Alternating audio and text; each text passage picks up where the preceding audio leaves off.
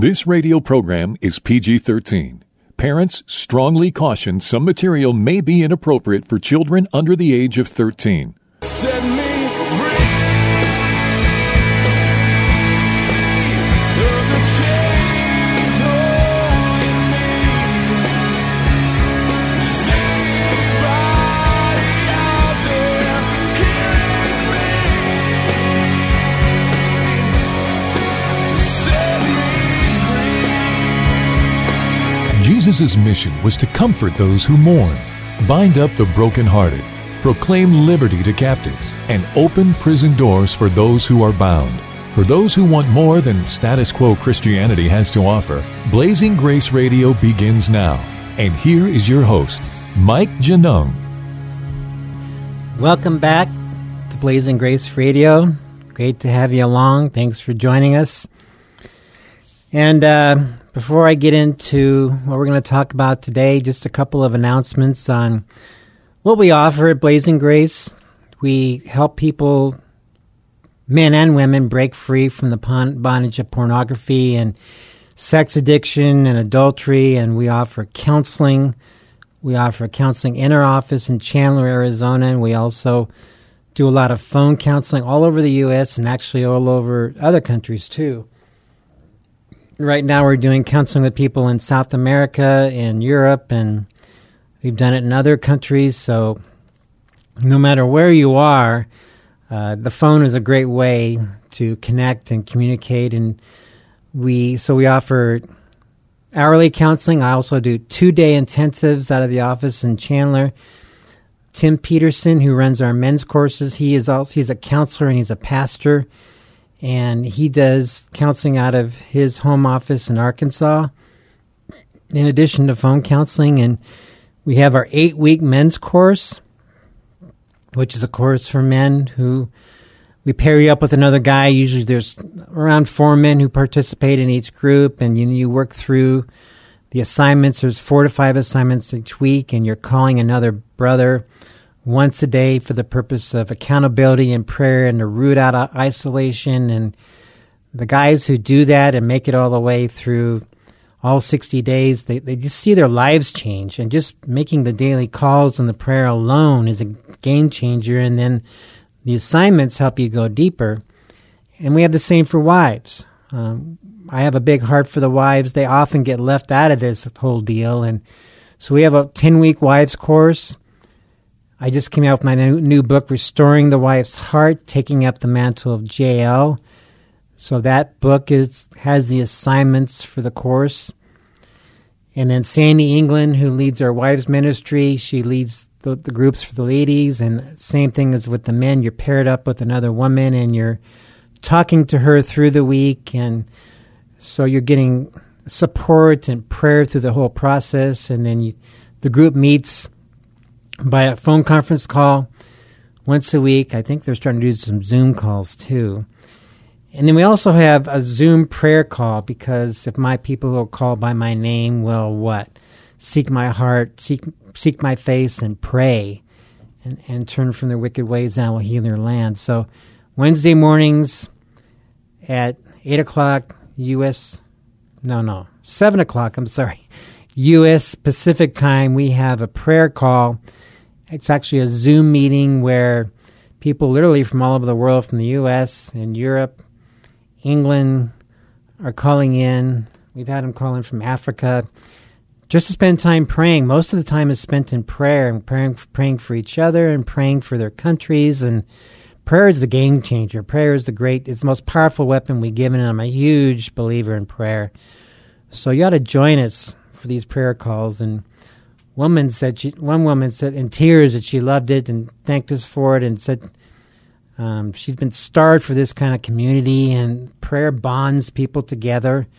I love leading prayer groups, and I love being a part of prayer groups. I mean, that's where the power is, and that's where I've seen God's presence descend if people are in the right frame of mind. So join us. There's no cost for those prayer groups. So I'm going to get into today is a little different, sort of. We moved here last summer, summer of 2020, and right in the middle of one of the hottest summers in record. And I remember unloading a truck in 177 degree weather, and wow, that was an experience. And then we started looking for a church, and we found one that we liked, or at least wanted to try, and we stuck with it for a while. But then recently, the pastor has been asking the congregation to watch The Chosen during the week, and then he's basing his sermons from that, a study on the apostles. But he's asking people basically to watch TV during the week, and I just can't do that. Watching TV or watching anything, we have more than that when we need. We need people off their phones and off TVs and off Netflix, and I don't care if it's a Bible show or not. We need people on their knees in prayer. We need them reading God's Word, but I can't accept the idea of a church encouraging its people to watch a TV show, even if it's about the Gospels, because that's not where the power is. And then you look at Acts 2:42. What does it say? The early church was devoted to fellowship, prayer, and the apostles' teaching, and that's it. And they changed the world. And so I can't support, or I don't believe in encouraging people to watch media. Maybe on a one-off because there's something that that God wants them to be impacted by. But if I'm leading a church, which I've done before, on a short-term basis, I want people on their knees, and I'll be encouraging to spend an hour a day in prayer. I'll be encouraging to watch, a 45-minute TV show. So recently we started looking around for another church, and we tried another, and that was, the atmosphere was very light, and it came off like a social club, and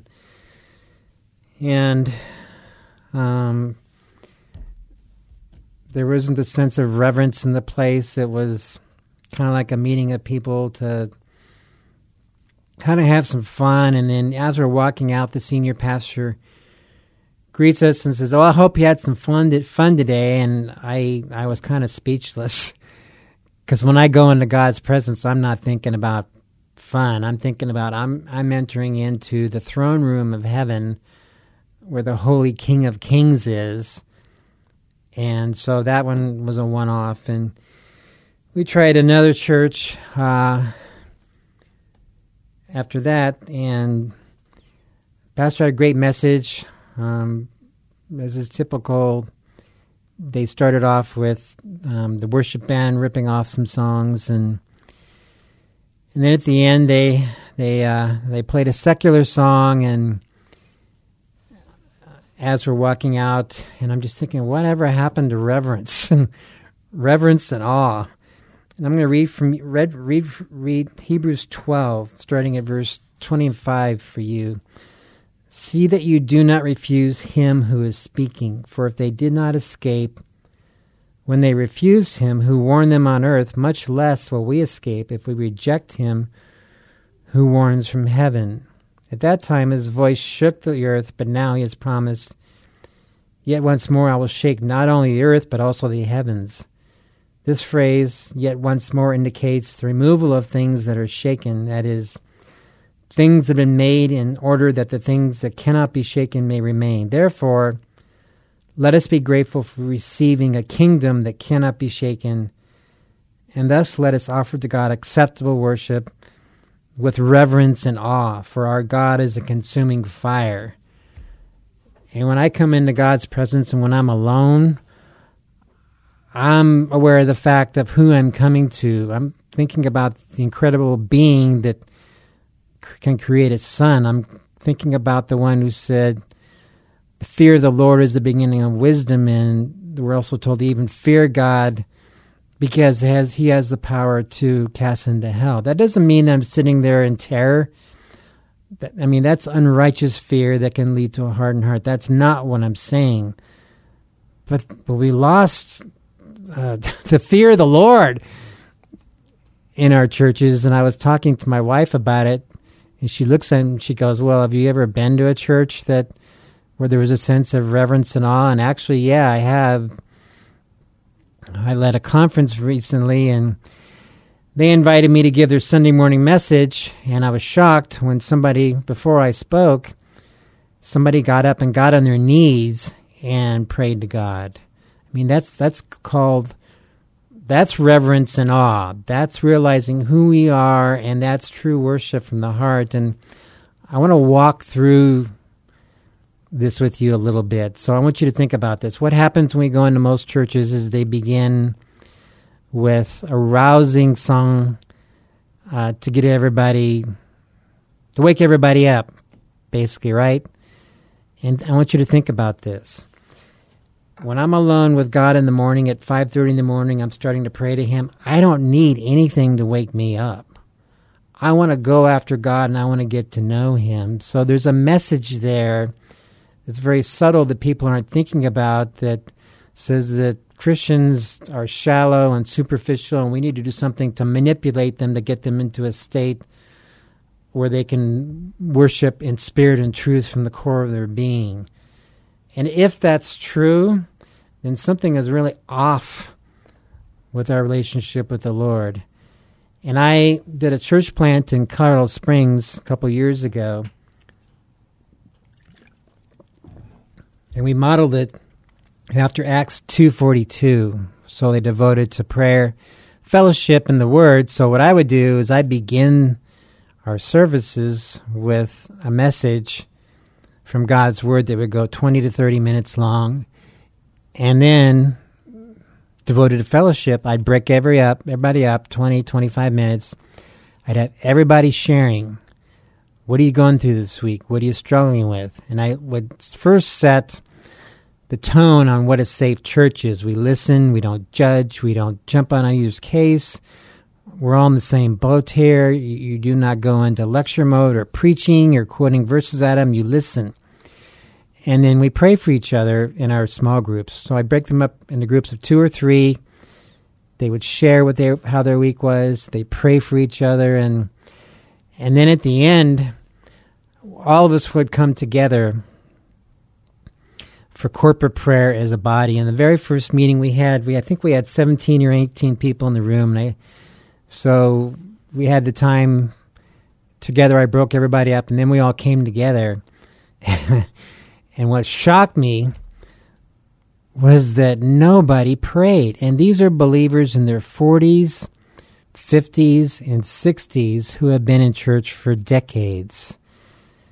And they're not praying. And so I waited for a few moments, maybe even a few minutes, and finally I started praying, and maybe one person prayed, and then we closed it. But I was just shocked. It's like we've been conditioned that all we do is we sit and listen to the service. And I'll never forget what one woman said. She said, well, I need the worship band to get warmed up for the message. Think about that. What you're really saying is I need a shot of caffeine, or I need something to wake me up, because my relationship with God isn't all-encompassing or enough for me to go to church without some kind of stimulant. And I've studied it a little bit, and did you know that loud music acts as a stimulant to your nervous system? So I'll illustrate it with a story. Around 2015, I went to a Christian conference. And some of these Christian conferences, they want to have, some big, well-known groups and speakers there, to get people in their doors.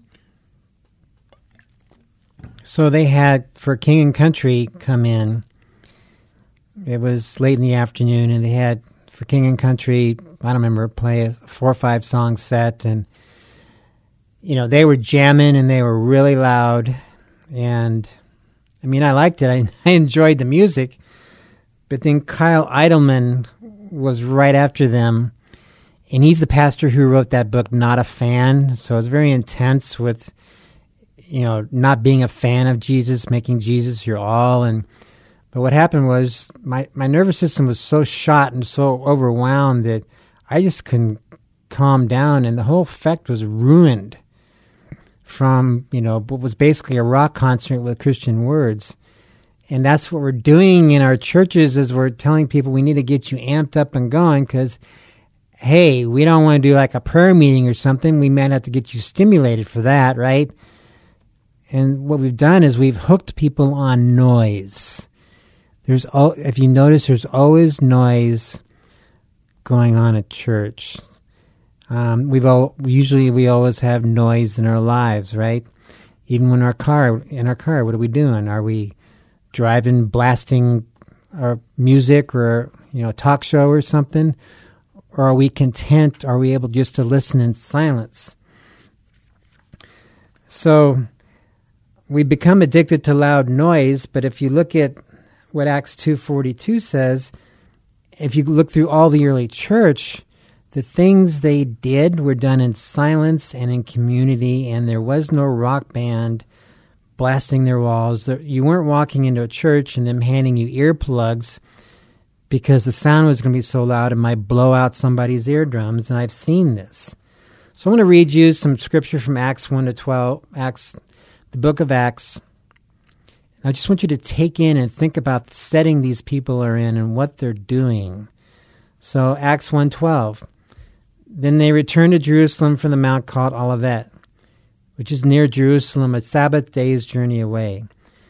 And when they had entered, they went up to the upper room where they were staying. Peter and John and James and Andrew, Philip and Thomas, Bartholomew and Matthew, James the son of Alphaeus and Simon the Zealot, and Judas the son of James. All these, with one accord, were devoting themselves to prayer, together with the women and Mary, the mother of Jesus, and his brothers. That was the first early church meeting. It was just prayer. That's it. Pure silence, except for hearing voices of people crying out to God. And from that first prayer meeting, they were anointed with the Holy Spirit at Pentecost. So that's all they were doing. I think it was, I don't remember how long. It wasn't much longer later. Weeks, maybe 6 weeks. I don't remember offhand. But that church was powerful because all they did was they met for prayer, and it sustained them through the whole time. And Acts 3:1, now Peter and John were going up to the temple at the hour of prayer, the 9th hour. Hour of prayer. That means there's a set time that they meet for prayer. Acts 12:12. When Peter realized this, he went to the house of Mary, the mother of John, whose other name was Mark, where many were gathered together and were praying. Another prayer meeting. Acts 16:16-18. And as we were going to the place of prayer, we were met by a slave girl who had a spirit of divination and brought her owners much gain by fortune-telling. Again, place of prayer. Tell me, what do you think would happen if your pastor came to you this Sunday and said, we're just going to spend the entire service in prayer just like the early church did? Which means a lot of silence and a lot of waiting on God. So you wouldn't have your rock band, your worship band fix. Would you be comfortable, or would you be squirming in your chair? The other question you have to ask yourself is, what is biblical? Just because something is American doesn't mean it's biblical. So the early church was devoted to prayer, fellowship, and teaching. Most of our Sunday services, you have a worship band and you have teaching, and everybody goes home. So there's no community, there's no connection. And certainly in most of our churches, there's very little to no prayer. When I'm talking about prayer, I'm not talking about God bless our service. I'm talking about spending extended time on your knees, 20 to 25 minutes, and you're on your knees crying out to God, asking for mercy, and asking for His presence, and asking Him to work in our governments and schools and businesses and churches. We're inviting Him back into the church. Prayer has been, I'm always going to use the words kicked out a lot of churches. I mean, a lot of churches don't have much in the way of prayer meetings left, and what they have, from what I've been hearing, they're very poorly attended. Recently, I gave an early morning message, Sunday morning message at a church, and I'm not a big believer in just teaching and not doing, because James 1 says, "But be doers of the word and not merely hearers who delude themselves." So usually what I do when I give the Sunday morning message is I'll go to the pastor and say, "Hey, can I break everybody up so we can spend time in prayer?" So the pastor agreed, and then after I gave the message, I said, "All right, we're going to take 15 minutes now," which to me is nothing, "and we're going to spend that time in prayer, pray for each other." I broke them up into small groups of 4 or 5, pray for each other, pray for the country, pray for spiritual awakening. And so as we're doing that, I'm praying with my group, and then later I go and talk to the senior pastor, and he tells me that he was watching his flock, and he said that after 5 minutes, most of his congregation just stopped praying and they were chatting. So this goes back to what I'm saying. In our performance-driven churches, we have conditioned people. We have not trained and equipped people on how to be prayer warriors. We have not trained them for corporate prayer. We have not shown them what an effective prayer looks like. And the way you learn to pray is you pray. You don't just teach a sermon about it. You get people on their knees. And if you study spiritual awakenings and revivals from the past, they're all sparked by fervent prayer. And what I mean by that is, if you look at it, what some people were doing is they were praying all night, like from 9 p.m. all the way into 2, 3 in the morning, fervent, intense prayer. That's usually what breaks open.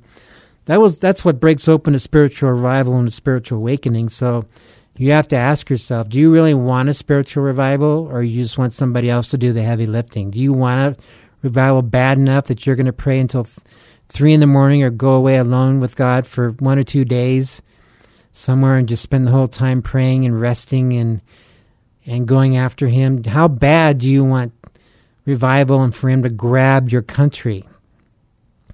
And the people who want it are the people who are on their knees, not just preaching the sermons. We have more knowledge than good sense right now. You can go to YouTube and watch any pastor you want and find out anything you want on any book or verse or subject. We need more action and people doing the Word, and we need that in our Sunday services.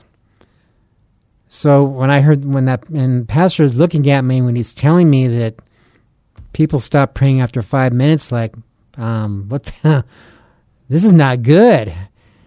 And so this is why when I travel, I'll have people on their knees, and I'll have people, well, I shouldn't say on their knees because they don't always do that, but I'll have people praying, and I'll break them up sometimes into small groups like we did at our small church startup, and I'll have them praying for each other and sharing their stories. And that's the way church from Scripture is meant to look.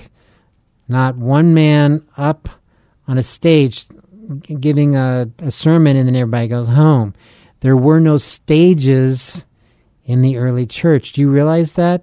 All their meetings were together in groups, and they were talking and sharing and later eating and fellowshipping together. And every once in a while somebody says, yeah, we need to get back to the early church. Well, what are you waiting for? And it doesn't matter. I've broken people up in a church service of 700, and I broke them up in a church services of 40. It doesn't matter the size. That's just an excuse. If your church is big enough, all you got to do is spread them out. So I want to challenge you, all of you, to make your homes houses of prayer, to make your churches houses of prayer. That's what brings down revival. And especially broken, crying out prayer. And the other thing that happens in spiritual revivals is people get almost a terror of eternity. And those who aren't saved, people get broken over their sins, and they're crying out to God for mercy when He gets a hold of them. And so we've lost the fear of the Lord in our churches. We need that back so badly. Where is the passion and where is the fire? Well, it comes from prayer. It comes with a deep prayer life. And so I want to challenge all of you today to start spending more time in prayer, individually and in church and in your Sunday meetings. Thank you for joining us. Do you want to be free?